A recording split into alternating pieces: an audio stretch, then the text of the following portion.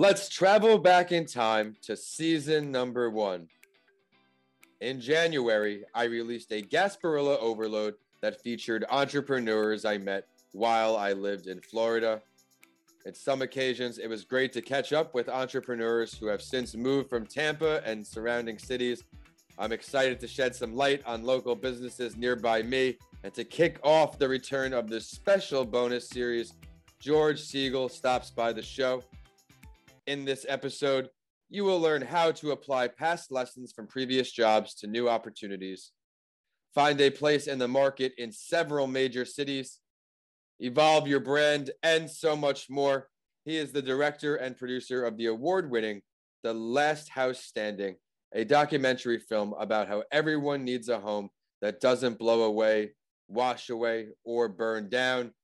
And since we have a director on the show this week, stay tuned for our spotlight story with Martin Scorsese at the end of the show. And before I bring him on, we have to learn how he podcasts. George, which platform do you stream your shows through? 2, Spotify and Apple. Spotify and Apple. I'm an Apple guy myself. When in the day do you find yourself listening to your shows? It's across the board whenever I have time. So it's at any time. Sneaking it in. Is it normally in the car, in a headset? Yeah, I'd say a car, most likely. Very rarely on a headset, most likely in the car. In the car. We just learned how George podcasts. I would love to hear how you do too. Email me, info@vincentalancy.com, and I will feature you on a show. With that, welcome back to That Entrepreneur Show. I am your host, Vincent A. Lancy. You can find more about me at Vincent A. Lancy across all social media and YouTube, or my website, vincentalancy.com. If it is your first time with us, each week since December 2019, I have interviewed the founder of a company or brand to share what worked well for them, what they need to improve on, and all of their learning lessons along the way, right here on this show. There are also bonus episodes for you to enjoy, like this Gasparilla Overload or Rewind the Clock episodes, where I bring back previous guests to catch up with you. You never know which motivational journey will inspire you most. Today's guest's career started in front of the camera as a weathercaster, newscaster, and sportscaster that introduced him to major markets from LA to San Francisco, Seattle, Detroit, San Antonio, Texas. In 2001, he formed JEL Productions, a video production company that produces commercials, infomercials, television programs, and documentary films. He created original programming, which included a Texas travel program and a building and remodeling show. Fast forward to 2018, this is where he founded his second company, Move the World Films, and this is what got my attention. He directed and produced the award-winning documentary films, The Last House Standing, as I mentioned, but also Licensed to Parent. I'm excited to learn everything along this amazing journey, multiple businesses. We're about to gain some major tools for success. Allow me to now bring on George Siegel. George, thank you for coming on and kicking off the Gasparilla Overload. Thank you for having me. I appreciate it. I'm excited to have you. Would you mind introducing yourself a little more to our audience and previewing your story? Who is George before we dive into the business talk? Wow, you pretty much pegged everything in the introduction you had, but I'm a guy who at this stage of my life have done a lot of different things, and now I'm excited about doing something that you feel can actually make a difference. So with The Last House Standing, as you know, somebody who lives in Florida, we're bullseyes for disasters in terms of hurricanes every year, but we don't do anything to really prepare for it.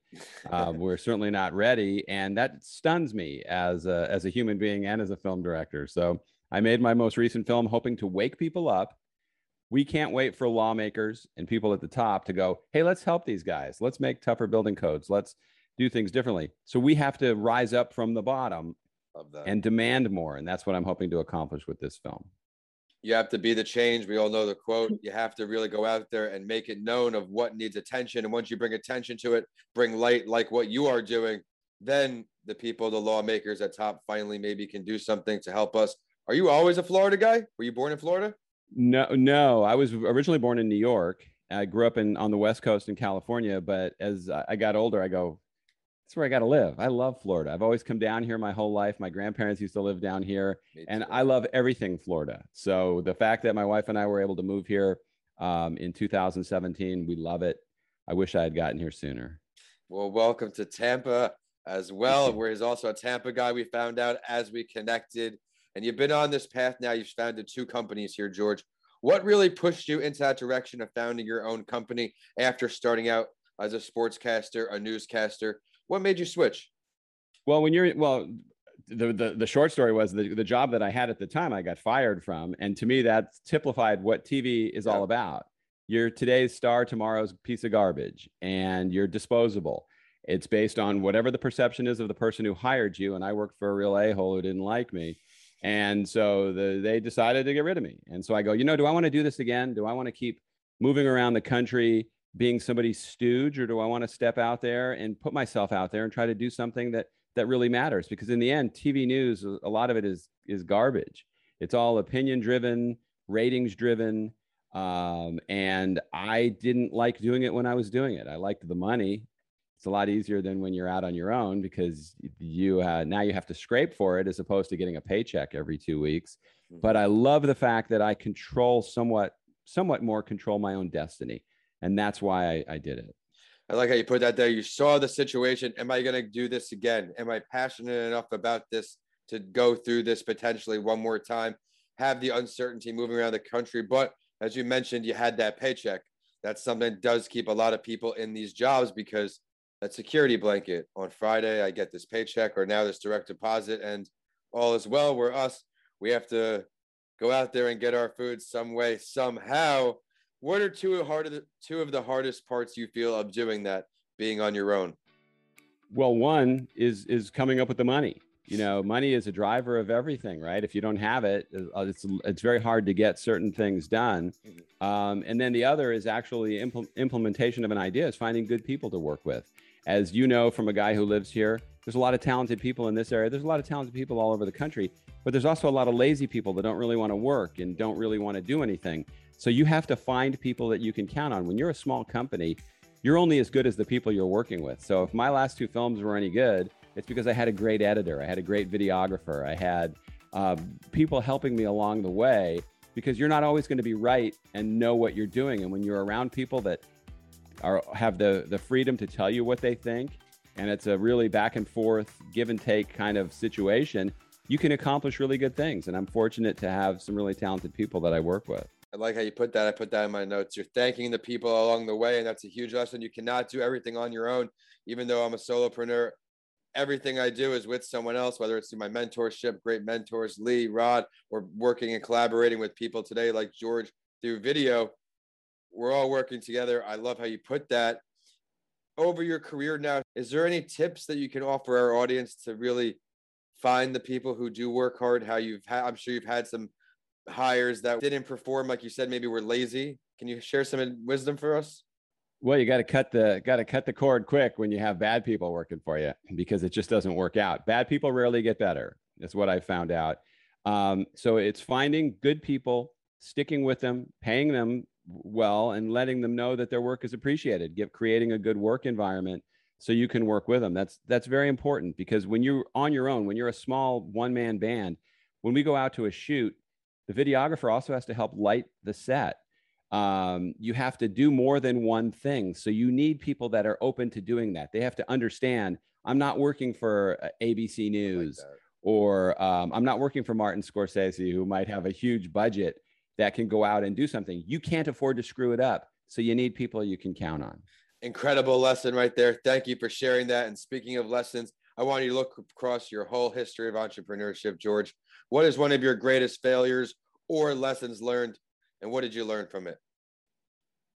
Wow, there's so many. I don't know if we could do a show just on failures. I think I fail quite often. It's every the day first film that I made.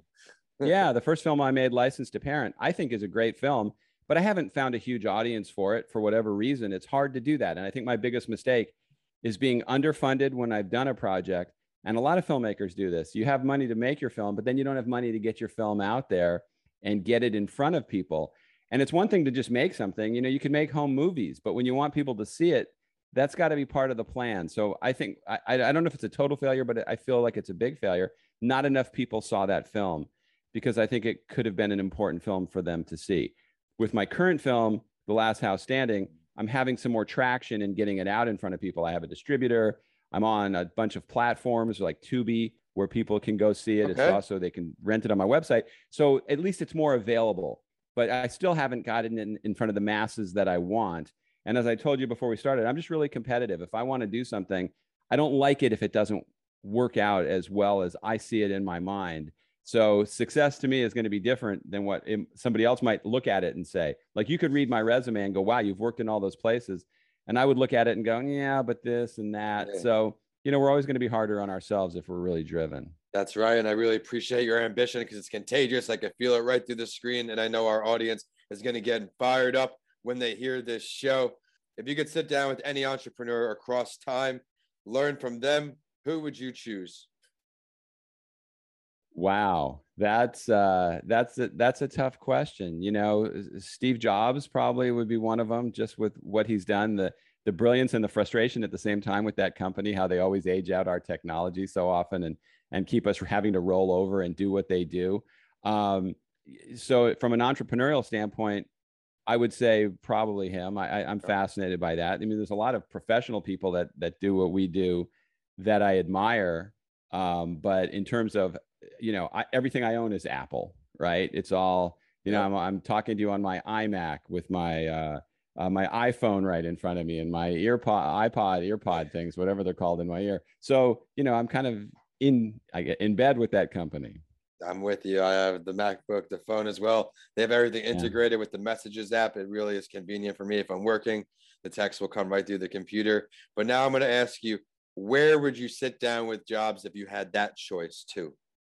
Where would we do the interview? Your choice. At Lake Como in Italy. We would be sitting in a coffee shop there, just talking and getting it. That's, to me, that's the most beautiful place I've ever seen, next to Tampa, Florida. And I would love to do it there.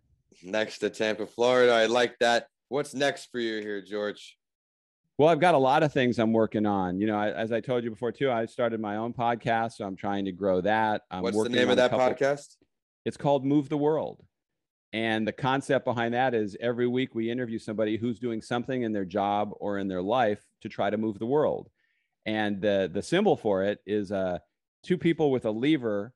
That my dad told me this quote about Archimedes: if you give me a lever big enough, I can move the world. And that's what it is. Two people cranking on this lever to try to move the world. And if you could just inch it just a little bit, you can make a difference. And that's what it's all about. Incredible. That link to his podcast will be in the show bio. Give it a listen. You will enjoy it. I know he's had some great guests this far. And as I mentioned when we started, we have a very special spotlight story that I'm surprised I didn't go through yet, as we have a all-star, rock star director, entrepreneur on the show this week as our first episode of the Gasparilla Overload. We will now hear the journey of Martin Scorsese. I love his movies, so I was excited to really learn the story behind it. I knew he was from New York, but I didn't really know too much more. So Martin Scorsese, his passion for film started at the young age of 8 years old. In 1968, he finished his first feature-length film called Who's That Knocking at My Door? I want to say never give up, because it wasn't until almost 10 years later, 10 years when he released Taxi Driver, when he found fame for his unparalleled storytelling. So that goes out to show you, I get frustrated sometimes as year 7 to 8 now that I wish things were further along, but then you see stories like this to see how big he's become. I think I can stay patient. Some of his movies, of course, include Goodfellas, which is probably my favorite movie. Hugo, Raging Bull, and The Irishman, I think, is a newer Netflix movie, if I'm not mistaken. But he was born in New York, like I said, raised by Italian-American parents in the Little Italy district of Manhattan. And he refers to this neighborhood as, quote, like a village in Sicily, where he grew up. Since he suffered from severe asthma, his childhood activities were limited. He wasn't out there playing sports. He was watching TV or went to the movie theater, maybe some foreshadowing for his career. He fell in love, especially with stories about Italian experience and films by director Michael Powell. By the time he was 8, like I said, he was already drawing his own storyboards, often complete with the line, directed and produced by Martin Scorsese. Manifest your dreams into reality. Another lesson from him right there. He was raised a devout Catholic and also entertained the idea of being a priest as an alternative to filmmaking. So I think many people are glad he chose this route. His parents didn't get the mania for movies. Scorsese felt he was headed in the right direction when a 10-minute comedy short earned him $500 scholarship to NYU. Like Scorsese's parents, a lot of parents don't prefer the entrepreneur route because it's not safe. They want the safe route, the 9-to-5 paycheck. So many of you could probably relate there. George, what's our takeaways on this story as a fellow filmmaker? Wow, I love all his movies. I mean, I'm just a huge fan. You know, I admire all his work, and I've probably seen most of them. So I'm just a huge fan. I got to ask, what's your favorite one? You know, Goodfellas is right up there, but you know, I'm not sure if did you say Taxi Driver when was that one of the ones you mentioned earlier on? Yes, Taxi Driver. Yes, I guess that was his. Gosh, that film, I loved that film. That was with Robert De Niro. If you tell me a movie that he made, I probably loved it. But Goodfellas was just awesome. Anytime it's on TV and I'm flipping the dial, I stop there and watch. I can't turn away. Remember the Titans is probably my favorite movie, but on the other side of things, Casino and Goodfellas, young Robert De Niro, I think I would. I love how I was the Adam Sandler. That was me growing up. Adam Sandler, Jim Carrey, those guys. But the Joe Pesci, the De Niro would have been cool as well because they had such incredible movies. I'm sure you appreciate as a director. Oh yeah, and you know those guys are a different league than me. You know, I'm more of a TV news guy who's evolved into telling stories where I try not to insert myself in the story. But what they do is at a whole other level, and I just love I love watching movies, and those are all great ones. I'm excited to see how far you do take it because you have caught fire, and you never know. The sky's the limit for you, George. I want to thank you for that analysis, and also thank you so much for joining the show today. I loved how you start right in the beginning where you stopped caring about the job. You left because you didn't want to waste time. And then you started talking about evolving. Even with corporate, you mentioned how you were disposable. That's a big lesson for everyone. Unless you are vested, follow your passions. I want to also give you the chance now to share your Tubi link, the way for people to find out where to find all of this stuff, all your movies, everything. Yeah, if you go to, first of all, if you go to Tubi and just put in The Last House Standing, the film comes up. I've watched it a couple times on there myself. But if you go to thelasthousestanding.org, you can rent the film right on our website. And if you're an educational institution, you can have a version of it that you can buy that you can use it to teach. And we've had people purchase the film so they could teach their class or use it as an educational tool. And that's really what's important because it's such an important wake-up call for people, especially us Floridians that are just waiting for a bullseye to hit us. And once it does, we're all going to go, why? How'd that happen? Why wasn't I ready? How come no one told me? We're telling you, it's going to happen. Do something. And if you watch The Last House Standing, I'd love for people to watch the film. And we're going to have that link in this bio as well. Yep. Yeah, leave a review. That helps us in terms of other people finding out. Share the link. And the same with my podcast. Go on there, listen to it. If you like it, give it a review. And it's appreciated. You know, if you don't, I understand. Everybody's busy. But I'm asking you to do it anyway. Thank you for such a great answer there. And something else I did want to touch on before is I had it in my notes, how you were thanking so many people along the way. Like I said before, a great videographer, a great choreographer, you name it, everything you couldn't do it on your own. Thank you for sharing that. Thank you for sharing how to find you. Now it's time for your last word. Well, I just encourage everybody, future entrepreneurs, if you have an idea, if there's something you're passionate about, don't let money stop you. Don't let people tell you you can't do it. Find small ways to start doing your idea. Whether that's if you're making a film, take your iPhone and go out and start getting some video. Put it together. If you have another idea, start talking to people, coming up with ways to achieve it. Don't just sit around and go, I can't do it. It's so easy to list a bunch of reasons why you can't do something. The reason to do it is it's your idea and you need to do it. You don't want to be sitting around years from now going, God, I wish I had done this. I wish I had done that. Go for it and do it. Another great answer. People I find, and there's a quote for this, I'm not quoting it correctly. It's everybody wants success, but when they find out failure comes first, they get off the track. Failure sucks. Nobody likes to fail, but you know what? That's how you test yourself. You know, I've failed so many times. Just being in TV, I was rejected hundreds of times. And there's nothing more personal than somebody looking at your face and rejecting you. It's not like Indeed where they skim your resume and for whatever reason they don't choose you. When they look at your face and don't choose you, it's pretty personal and direct. So what? I say the heck with them. I'll try. I keep sending out tapes and going for it, and you don't quit. That's it. Never quit, never give up. Everybody knows I also live by that statement. And you've come real far. I'm really grateful for you starting off this episode. While you're checking out all his great content on the internet, make sure to scroll through the show bio for all of that. Be sure to check us out too. We are at That Entrepreneur Show on all social media. It's LinkedIn, Instagram, and Facebook.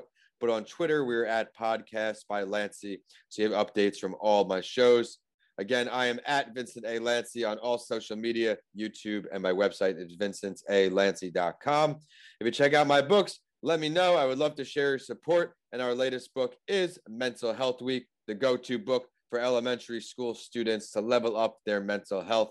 Let's end the show with a quote that will inspire you, and it's from our Spotlight Entrepreneur. There's no such thing as simple. Simple is hard. Thank you for listening, and we will see you tomorrow on the next episode of Gasparilla Overload, the bonus series on That Entrepreneur Show. George, thank you so much. Thanks for having me. I appreciate it.